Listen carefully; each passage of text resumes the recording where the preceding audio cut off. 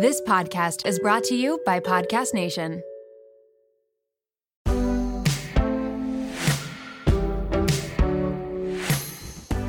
So we saw as a team that if we enabled and armed content creators with a tool to give their followers a shopping destination, then they could monetize the content that they're already creating and give a delightful shopping experience to their followers. Welcome to The Real Reel, where I take you behind the Instagram reel and into the real lives of entrepreneurs, content creators, and anyone who inspires me and may inspire you too. I'm your host, Natalie Barbu, and let's get into it. Hello, everybody. Welcome back to The Real Reel podcast with me, Natalie Barbu. Today, I have a very exciting, not announcement. I talked about this in the last intro, but I have a new podcast set up. And although this episode was not on video, which was kind of the announcement from last week, it's in this new little podcast nook, podcast corner of my office. And it makes me so much more excited to record solo episodes, to record with guests in Miami. I'm actually going to set up a camera and we're going to be filming these and putting them on my YouTube channel, getting video clips for my TikTok, for my Instagram. I'm just really, really excited. And today's episode is with Katina, and Katina is the first guest to record in the podcast studio, if you will. She brought her daughter with her too, which was really cute. And she came to Miami. We recorded this amazing episode, and it is just the energy of in-person podcasts is unmatched. So please give me more people to record with in Miami because I would love to just have more podcast episodes with them. Katina is the CEO of Tree3, and what Tree3 is pretty much a company that really helps creators monetize. You can have your own storefront on Tree3, and you can have a bunch of different brands on your storefront. So instead of like an Amazon storefront's just Amazon, Tree3 is a ton of different brands. People can shop it. It's pretty much just like a normal store. Like, hey, if I have this whole outfit, I can make like an entire store that has my favorite tops, my favorite bottoms, my Instagram outfits, and it's from all over. And then you can just check out once. So you don't have to check out on each individual site. It's one checkout. So it is a lot easier. But I wanted to have Katina on because she is a CEO that came to be a CEO not from founding this company. Like she was not the original founder of Tree3, but she was hired to be the CEO. I love talking to business leaders. I love talking to founders, but there's something so interesting about talking to someone that was hired to be a CEO, because then you can really ask questions about what are the characteristics of a CEO? What do companies look for? Why do founders decide that they need to hire an external CEO? All of these questions I think are really, really interesting, whether you are like someone that's working in the corporate world or you also are a founder. It was just so entertaining and so interesting and so educational, I should say. And also, if you are a corporate girl or guy, Katina has worked in the corporate world for 20 plus years. She has spent 20 years of her life building and leading high-powered teams globally. So she started at Dell, worked her way up. Then she actually found her own company and then became the CEO of Tree3. So she really has done it all. She's really into empowering women to really work their way up and become leaders and to lean into your leadership skill. And this episode was just incredibly insightful. So although it's not on video, the next episode will be on video. I'm going to do a solo episode and I'm going to video it. And I'm so excited. Like, even just sitting here, I'm sitting in the chair right now recording this intro. Even just sitting here makes me so happy to record more episodes. Like, I want to do a solo episode right now. Should I just like take this off on a tangent and do a solo episode? I don't know. But I'm going to plan on doing the next few episodes, solo episodes. But this episode's just really, really great. And I cannot wait for you to listen. So without further ado, let's welcome Katina to the show. Hi, Katina. How are you? Hello, Natalie. I'm thrilled to be here. I am so excited. You are my first podcast in person. And feeling the vibe is giving me all the feels. It's so good to be here with you live in Miami. I know. I'm so excited. It also feels very like this is a very makeshift podcast setup. I was telling Katina earlier, but I mean, this podcast mic is like balancing on this armrest of this like office chair. It's not as legit as it will be, but it feels a little legit having this like new mic, and I don't know, just being in person feels better than a Zoom. Yeah, any kind of energy that you can feel from another another being and another creative in your space is amazing. Getting to walk in here and get the vibes of this space has been really fun already. Yeah. Let's get it. Get it. We're at the Rella office / Real Real HQ now. The Real Real Studio / Rella HQ. But we're just going to jump right in. We'll start with setting the record straight. So that's where I ask any stereotypes, assumptions, and then I want to know your thoughts on it if you think they're true or false. Got it. So the first one is that being a CEO is glamorized. Stereotype.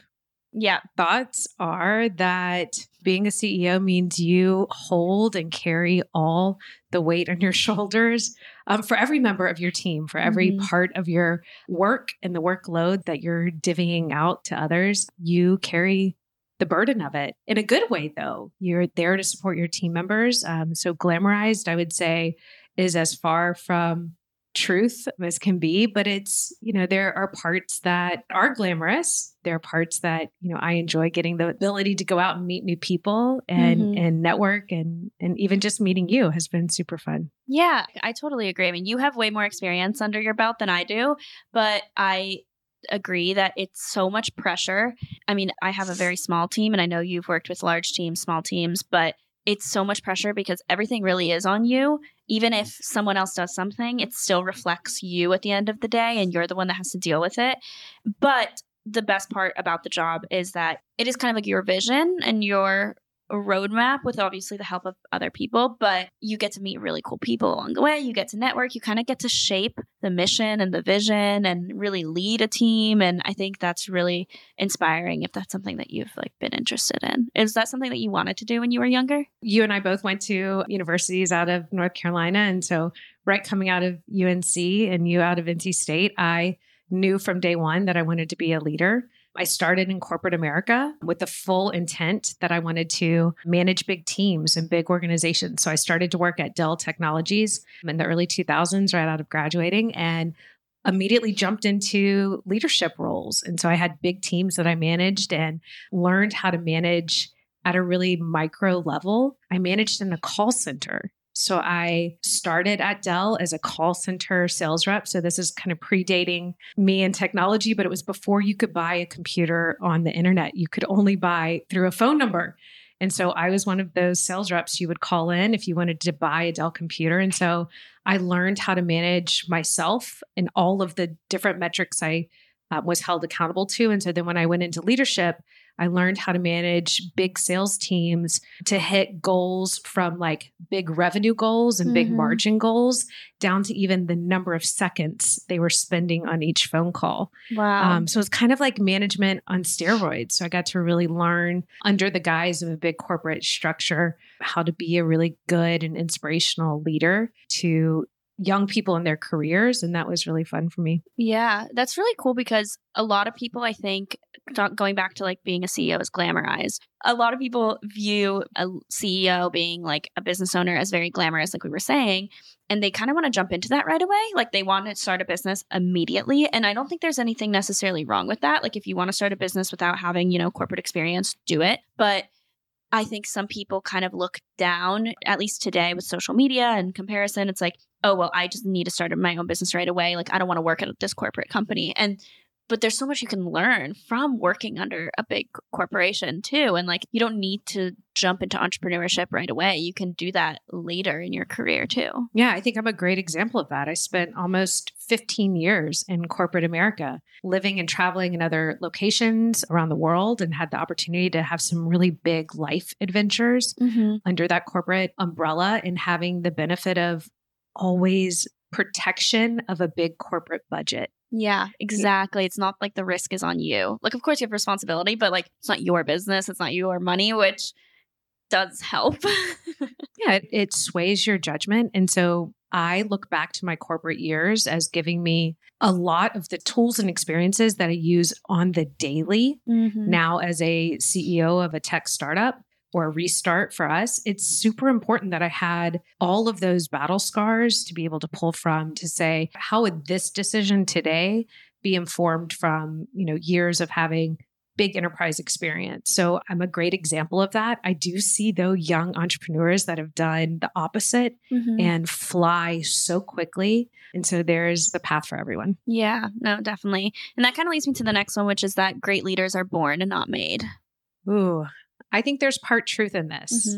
I think great leaders are part of your nature. I have my 17-year-old daughter, Nina, here with me today in the studio. And we literally were talking about this yesterday, about what it is to be a natural leader and to lean in your early years of your career, to lean into your natural leadership style. So what comes naturally to you? Are you a direct communicator? Are you a listener first and then you communicate after thoughtful consideration? Like, what comes naturally to you as a leader?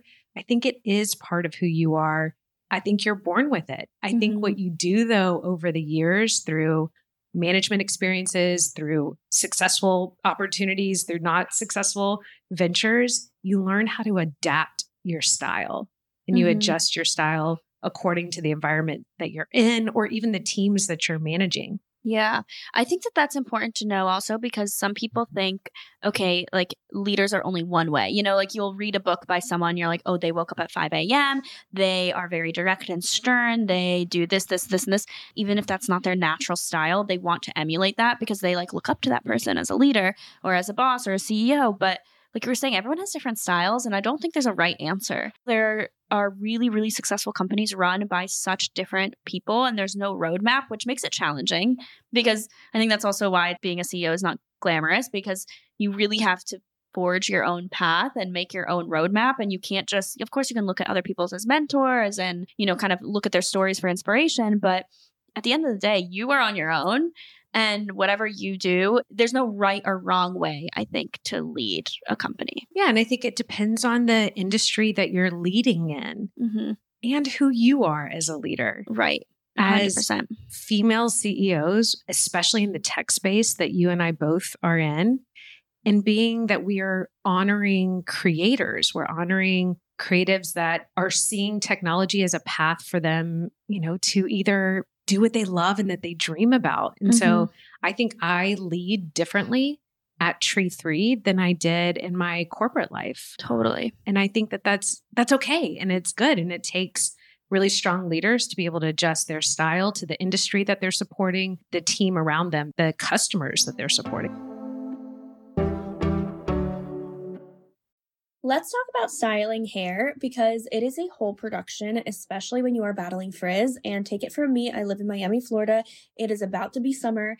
I really know frizz, but honestly, I would rather be doing something else like booking a spontaneous vacation to St. Bart's or rewatching the Eras tour for like the third time. You know, the important stuff. But who actually has time for frizz?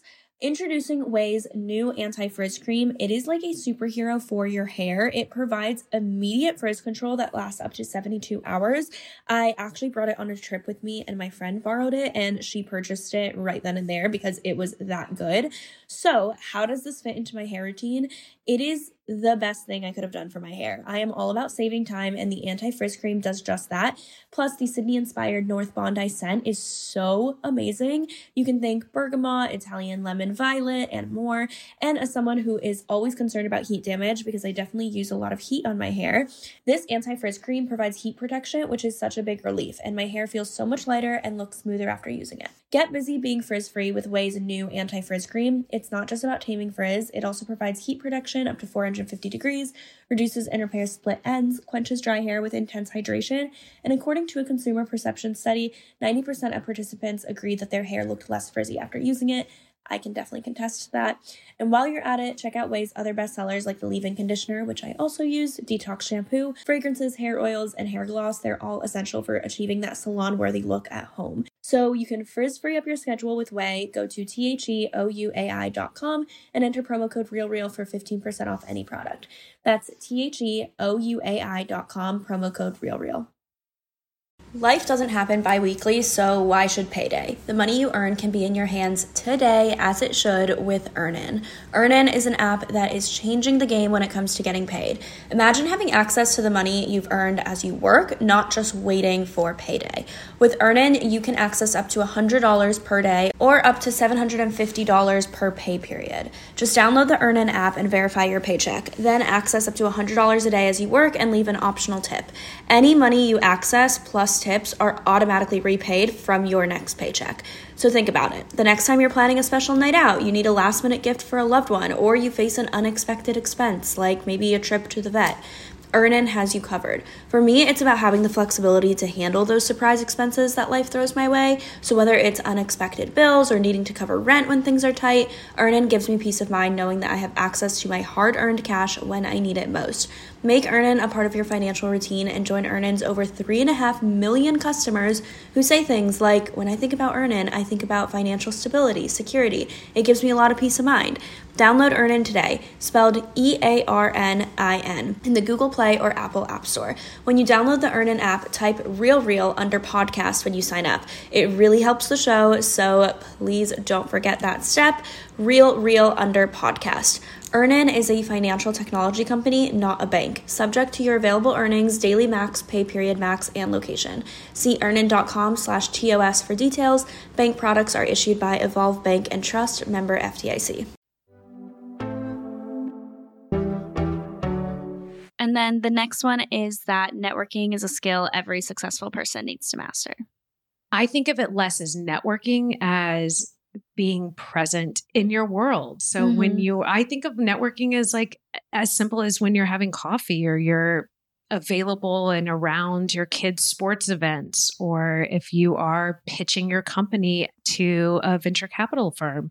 It's however present you are to the people that you're engaging with, finding something unique about them. Is there a connection you have on a human level? That's why networking is a human connection, not driven through an algorithm or artificial intelligence, right? We aren't match made in that way. Right. I totally agree. I mean, there are great ways to network now with meeting people all over the world, but I think there's just something special about being able to meet in person and like connect with someone. And I think that's why, like, when people say it's all about who you know in business, as unfair as sometimes it sounds, I definitely agree with that who you know is really, really, really important. But I think that you can build your network. Like, you do not need to have a pre-existing network. You can build it by just having conversations with people and like by meeting people, whether it's online or offline. But there's just something about being in person that like you can sense if you trust the person a bit more. You can sense their style a bit more. You can sense if they're aloof, if they're not, like, are they, I don't know. There's just so much more that you can tell. And I agree that it's really about just being present and having a conversation and like, I know this sounds funny, but like vibing with the person. Like, it's like, that's at the end of the day what I think networking is. And even one of your previous podcasts that I listened to, when you talked about when you were going through your raise for Rella, how you focused on things that were unnatural to you, but that you were learning around the way. I mean, I remember you talking about Twitter and how Twitter was a really active place for investors to learn about tech startups. And I was like, that was brilliant. So anyway, that was virtual and I wasn't meeting you at the time, but it was something I learned from you, even just through your own podcast. I want to kind of go back now to your career because I think that you have a really cool career. You've done so many different things. And I know that you started at Dell, you started in the corporate world at that call center and doing sales. Did you have like a timeline in mind of, okay, I'm going to work here for 15 years and then I'm going to go and do my own thing? Did you have milestones you wanted to reach, or when did you know it was time to take that leap and leave Dell? Like, the corporation served you, you know, or you learned a lot from it to do your own thing? You know, it was intentional. I was successful in the corporate space and I loved it. I didn't see things like building relationships or networking in a corporate world to be inauthentic. I actually leaned into it and I thoroughly enjoyed the relationships and the people that I met in my corporate journey. I did know, though, I had great mentors at Dell through the years, incredibly successful female sales leaders who I had the privilege of reporting to, who told me that the moment that I felt I was serving more than being supported and served, it was time. And so I had the opportunity to leave in a great way. There was a amicable separation and the timing was right. It also introduced me to the idea of starting my own company. So I had the opportunity at Dell to open call centers in Latin America. So the call center I supported and opened was in El Salvador. So I lived and worked there. Again, super cool opportunity. And I did that for 4 years. Young in my career, I had both of my kids while I was overseas. And that brought the opportunity to us to two of my Dell co-founders at the time to start Aplaudo Studios, which is a software development company. We're based in El Salvador, but we saw this massive access to tech talent in Latin America that was untapped. Yeah. Wow. And you were working for Dell. Did you quit right after that and start it, or did you do them simultaneously? I actually came back to Dell from my El Salvador days and went back to the US and supported Dell's enterprise group on the sales side. So I had a couple years even after my time in living overseas before we started Aplaudo. It's now over 1,000 software developers and UX UI designers. And we support customers in the US, big enterprises that need software support. Yeah, that's crazy how you had that idea and you didn't act on it until a few years later. And but it planted the seed. It hit us on the side of the head. So I was supporting enterprise sales at the time, and my big global clients would ask me, hey, it's great that Dell has hardware and servers and storage and all these solutions and peripherals.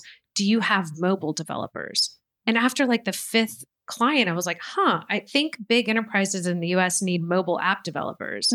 And so we had the opportunity to be able to find that talent in Latin America and serve them. And so from Aplaudo, over the last several years, I had the opportunity to become a support system. I'm based in Austin, Texas, for companies just getting their start. I was supporting those entrepreneurs, largely female entrepreneurs who were trying to get their foot in the door in the tech world. And I loved it. I was a mentor. I supported local incubators and accelerators in Austin and just really loved being able to support them as they were designing their products and trying to bring them to market. So how many years were you at Aplaudo? And when did you transition to your next role after that? So Applaudo's been around for about 10 years now. So we're thrilled at that. A couple of years ago, had the opportunity to allow a new management team to come and support us at the Aplaudo offices, and they've done a phenomenal job. And I will tell you, it also was a gut check to know that and to feel confident that others could do what we had built better. Yeah. How do you make that decision? Because that was your baby, you built this thing and then you grew it and now you're giving it to someone else. It actually came from when we were attempting to raise some money a few years back. We brought on a couple of strategic investors and they looked us in the eyeballs and said, is this thing that you've developed because of you guys as co-founders and leaders? Is that the special sauce, or is there something replicable here? Meaning, if you all went away, would this still continue to be a hyper-growth company? And so we challenged ourselves to bring in a leadership team that could take us to the next level. And I will tell you, the existing leadership team of Aplaudo has made better decisions than we ever would have as co-founders because we were blinded, I believe, by our baby. Yeah. And so this leadership team has overinvested, I would say, in all the right ways in culture and people. And that's why I think we've had the successful growth we have. Are you still at Aplaudo at all? I'm not. Okay. So you have fully removed yourself from it. Yep. And then when did you transition to your next role? So Tree3 came along almost a year ago through an opportunity. I was connected through a women in tech organization in Austin, and Tree3 is a relaunch. So I wanted to ask about the pivot and what a relaunch looks like for a business like that. So about 5 years ago, Tree3 came to market with a patented technology around, and this is where we're going to geek out for a second, robotic process automation. So RPA tech that was architecting how to shop multiple retailers in a universal cart. And so these patents provided the architecture of how to do so with some pretty innovative technology approaches. And at the time, Tree3 focused on educators, which is wonderful, and teachers rule the world. And I hope all of you listening will consider being a teacher one day, but focused on educators, where the intent was that if educators set up their own storefronts, they could stock their classrooms. And in partnership with Clorox, Tree3 enabled about $1 million in merchandise to classrooms around the US. And this is right during the pandemic and came at a beautiful time for classrooms and for students and for teachers. But what Tree3 realized is that teachers are driving shoppers only a couple times a year. Right. And so there was a pivot. There was a pivot into how can we use this technology for other use cases? And I joined the company in April of 2022, and our go-to-market was all around the creator economy. Mm-hmm. So we saw as a team that if we enabled and armed content creators with a tool to give their followers a shopping destination, then they could monetize the content that they're already creating and give a delightful shopping experience to their followers. If you wanted the whole outfit of the day, instead of being redirected to Nordstrom for your shoes and Anthropologie for your joggers and your top at Target, you could buy the whole look in one universal cart. So that's been really the underpinning of our go-to-market these last few months. And so we launched beta in July of last year. And now we've really come to market strong. Probably the last 60 days, we've had, the most groundswell of our support. So that's awesome. Our creators are what, we focus on, and we're giving them a way to monetize what they're already really great at, which is developing great content. How did you make that pivot? Was the pivot happening before you got there, or was it after you came in knowing that this was the new direction? The founders believed it. They saw it. They saw that the pivot was necessary, and they particularly came to market to look for a CEO that could marry together fashion, shopping, and tech. And so it was brilliant that I like to think that I could hit and have a passion around all three of those.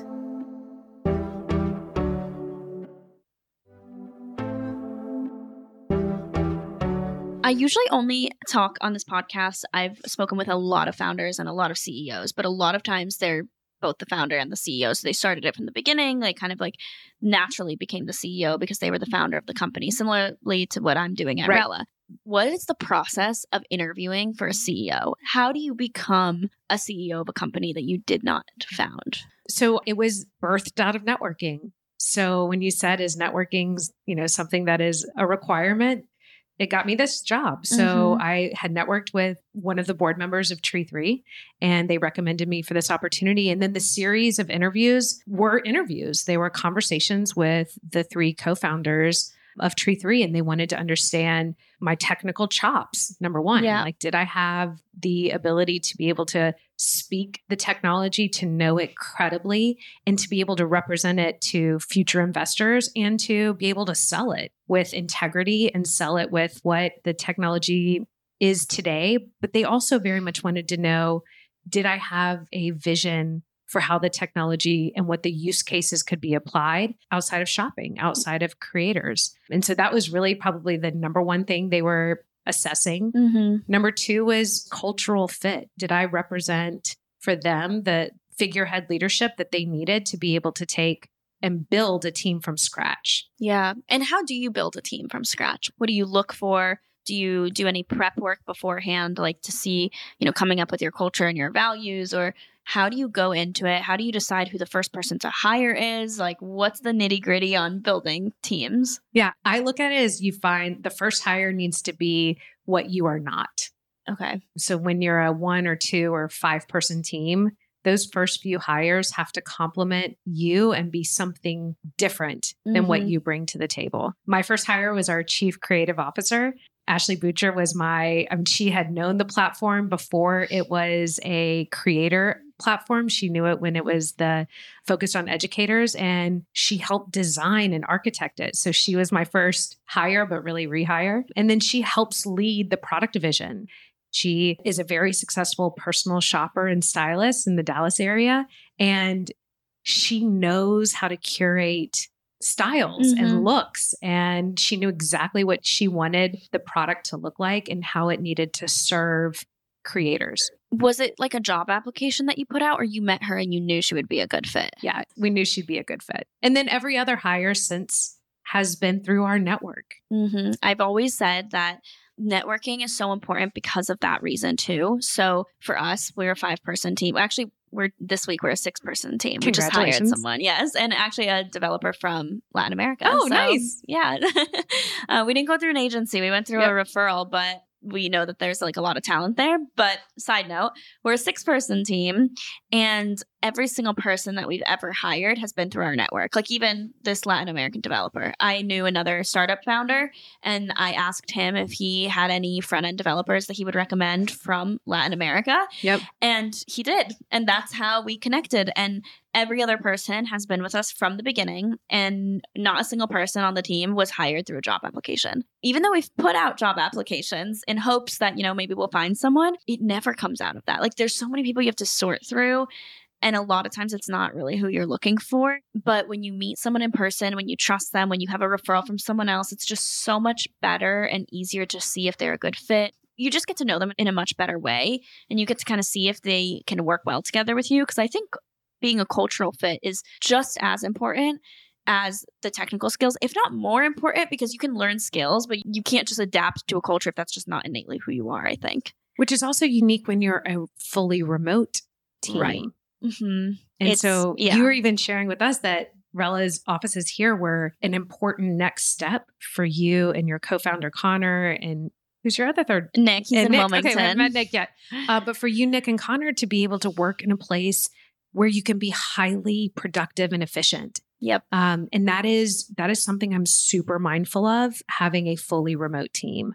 Yeah. How do you build culture being remote? What are some things that you do? Do you guys have like fun Zoom calls, or like what are some of the things that you do? We do have the fun Zoom calls. Even for Christmas, we did like movie trivia and, had some custom craft cocktails that were delicious and yummy that we all enjoyed remotely. But you have to be mindful of that. You have to be intentional about planning ways for your team to connect and to relate with one another. Our goals are that we're meeting as a management team at least once every 6 weeks. And so in person. Okay. A lot of that is centered around our board meetings. Mm-hmm. So we're doing board meetings. We're in a hyper growth period for our company as well. We have a super active and illustrious board. And so we want to take full advantage of what they can bring to the table. So we meet as a board in person every quarter. And largely we tie our management meetings to those same time periods so that the management team also has the opportunity to build relationships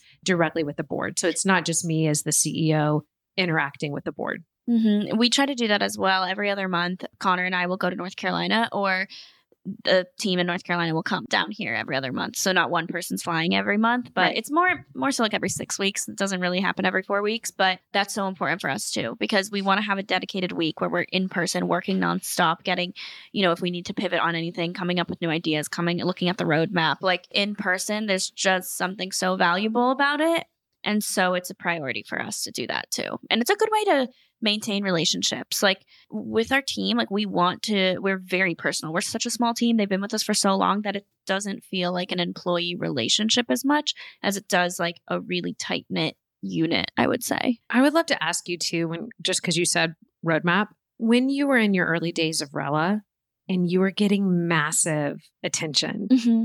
and you were getting that attention from your users, and you guys grew to like what, thousands of creators within your first few months. Mm-hmm. How did you manage accepting and receiving all of the different inputs and feedback, both from you and your teams, but also from the creators? So that was actually really interesting, because in the beginning, we had a roadmap where we're like, this is what we're going to do like a year from now. I think a year roadmap is a little too far for us now because things change so rapidly. So we look at things in quarters now. We are always on user calls. So we are doing calls with users every week, multiple times a week. Like we talk to so many users, people that have used us once and never used us again, people that use us every single day, people that have used us like a few times every now and then.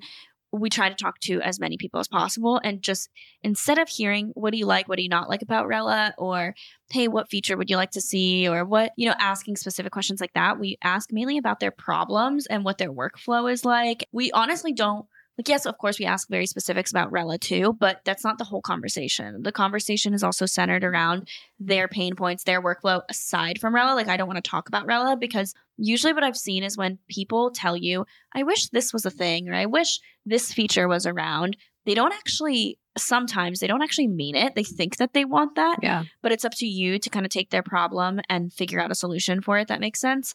I always think back to like people complaining about Instagram for so long about the algorithm, and people are like, I want chronological order back. I want the chronological feedback. When are we going to get that? And then Instagram gave it back as an option. You hit like your top left corner and you can hit following, and then it's in chronological order. I don't know anyone that uses that feature. And every single day people complain about the algorithm and how they want chronological feedback, but they really don't because it's an option and nobody's using it. And so that's why it's not necessarily like, what feature do you want? It's more of, okay, how are you using this? What's preventing you? When you think about your workflow and you're starting to work on social media stuff, like what's the first thing that you do? Or what's really annoying? Or what's, it's more broad questions rather than, okay, so with Rella, when you click on the new post screen, like, what do you like about it? Because like then they're kind of, a lot of times they're not really being truthful, even if they think that they are. Or like you have to kind of figure out the problem and like come up with the solution, I think. It's a brilliant approach. And in my experience through software development as well in my previous life, helping and coaching clients to do the exact same thing. Don't build software in a vacuum 12 months out that you thought your users would care about, but identify their pain points now. We see it at Tree3 where we are constantly developing the shopping experience. And we know that we are changing how followers of their beloved creators, how they shop.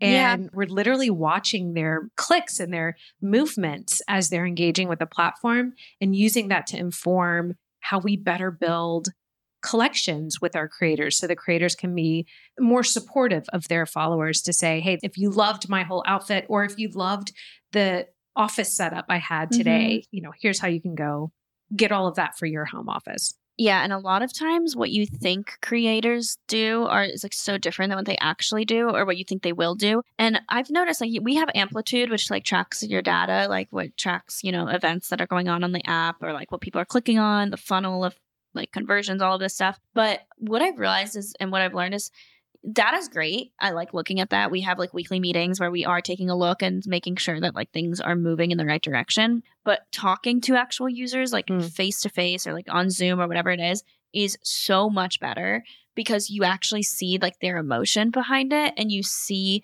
what actually is bothering them or what they actually like, what they actually don't like, how they're using it, how they feel about it. Versus you're kind of guessing when you see data, you're kind of guessing with what they're doing. Like, oh yeah, people are using that a lot. It must be because of XYZ, but like you don't actually know that unless you're talking to them. So I think if you have 10,000 data points, but you can talk to 10 people, I think talking to 10 people is better than 10,000 data points. That's really good advice. Like I really think, especially in the early days, I don't know what it's going to be like when we grow. Like right now, I can only speak to the start, but right now at the start, it's really helpful to talk to people. And how do you convince them to meet with you? Like, what's your hook? Yeah, we send emails. So for power users, which is users that are using us like multiple times a month or multiple times a day, multiple times a month, like they're using us consistently. They're constantly coming back to us. We have emailed them and just been like, we really appreciate you being a power user. Like, happy to chat. People that have churned, they're not really going to want to talk to you because they don't have any connection to you. So we'll offer them gift cards. Okay. Which now I think we're offering pretty much like almost everyone gift cards at this point. Yeah. We're offering $25. So it's not like we're not offering like $100 or anything like that, but enough to get people to sign up. And we'll send it in email blasts. Mainly email has been the best way. And through Amplitude, I can see like who has churned. So who doesn't use us anymore, or if someone's using a certain feature that we want feedback on, I can like download all those users, get their emails and send those people specific emails.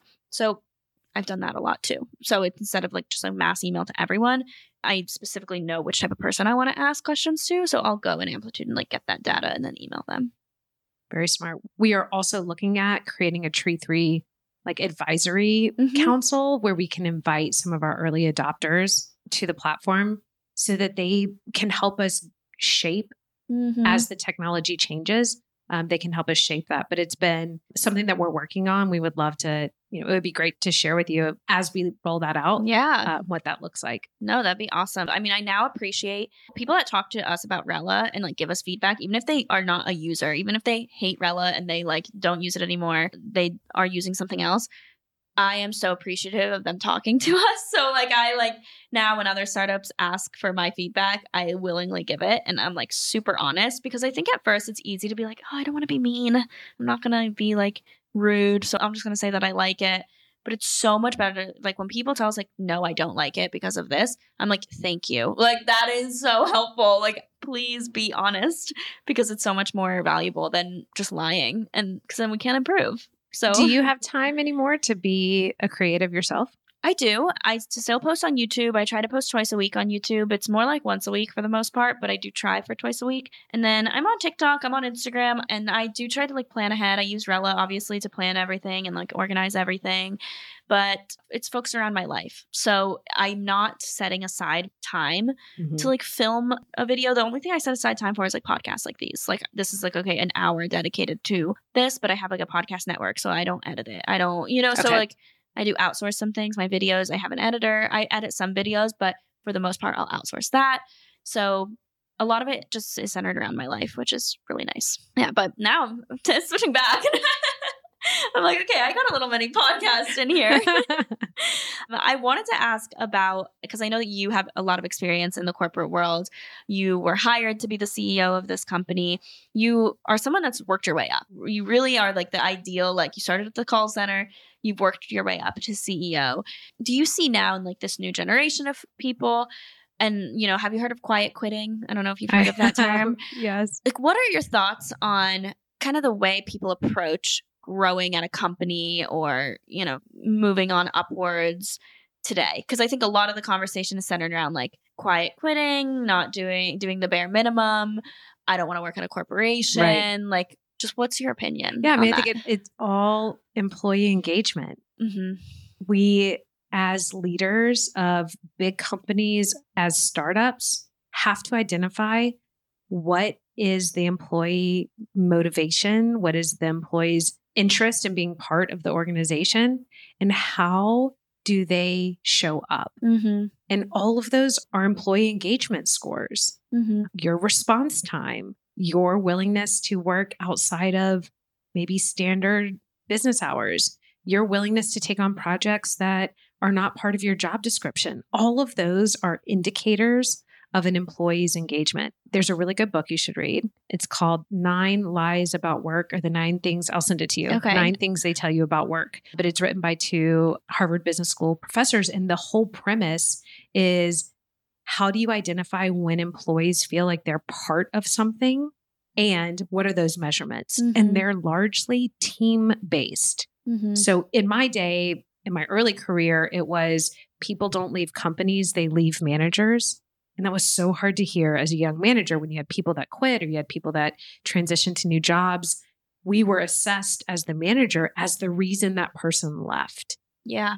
The conversation has shifted to, it's more clear that employees are most connected to their teams, not necessarily the management systems. Right. And so building teams around employees and giving them ways to engage, I think is what's going to help crack the quiet quitting issue.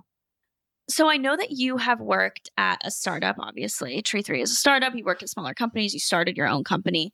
You've also worked at a company like Dell. Huge difference. What is the biggest differences that you see? And do you think that there are actually more similarities? Or do you think that they're like vastly different, like corporation versus startup world? They are vastly different in the decision-making process.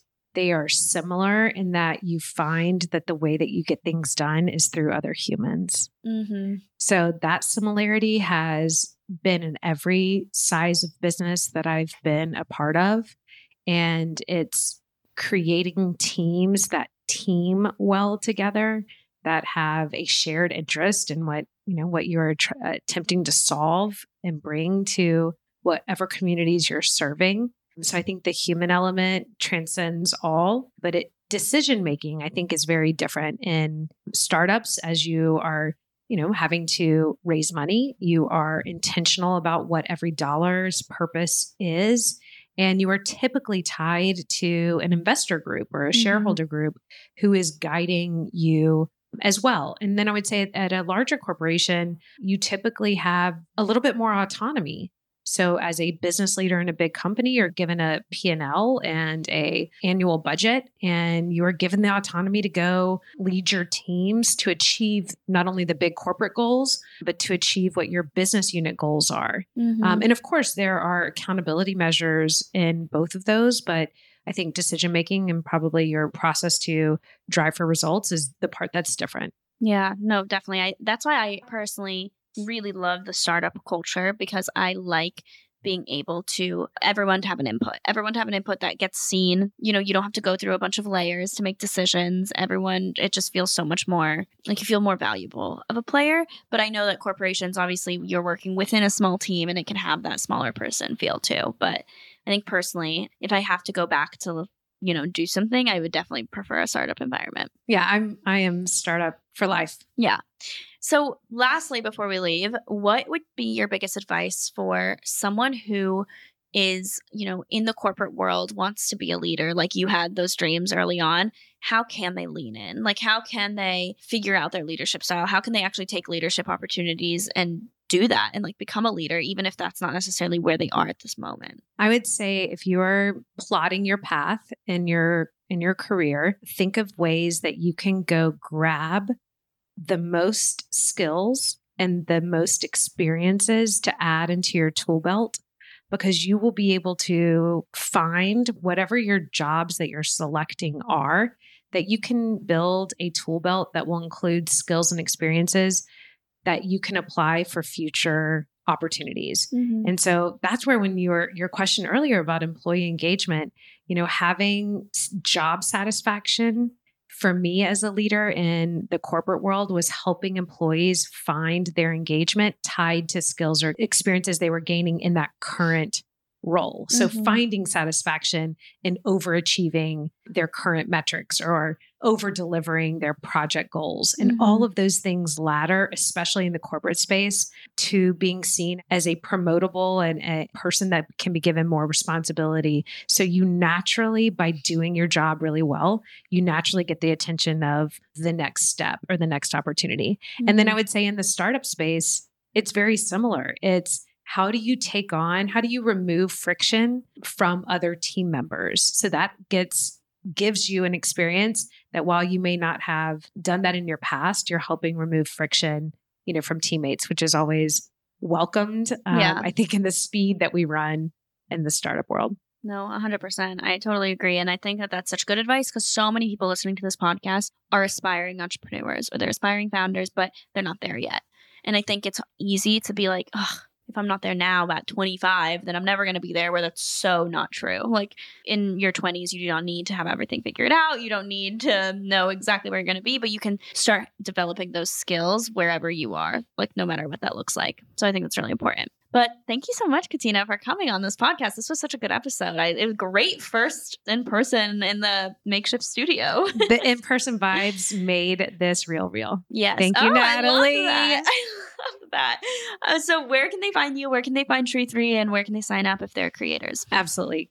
Come to tree3.com if you're a creator and just ask to start a storefront. We can launch a storefront for you in less than 24 hours, and you can customize it and make it your own with your own branding. So find us there. Also follow us on Instagram, tree3.com. And we're thrilled to be here in this amazing creator economy along with Rella. Yeah, thank you so much.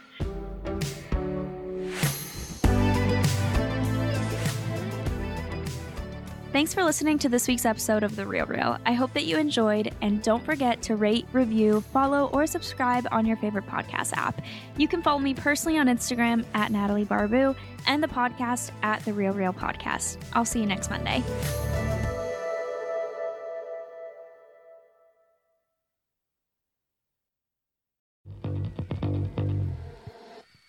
Hey, my name is Lovan Rumpf, and I've been working my ass off as a celebrity stylist by day and a podcast host by night. At the Low Life Podcast, it's all about keeping it real. We're talking fashion, beauty, to religion, sex, drugs, mental health. I mean, there's no topic off limits here, and vulnerability is mandatory. You can find my podcast, The Low Life, that's L-O, no W, everywhere and anywhere you listen to your podcasts. New episodes are out every Thursday. We'll see you then. Hey there, my name is Renee Rena and I am the mom friend you have always wanted. I am also the host of the Mom Room podcast. We publish 2 episodes per week, a co-hosted episode on Tuesdays and a solo episode on Thursdays. Popular topics include pooping and having sex after giving birth. I have a solo episode where I talk about not sharing a bed with my husband and why that's okay. I hope you'll tune in to these conversations every week. Join us on Instagram at the Mom Room Podcast and start to feel a little less alone in this crazy thing called motherhood.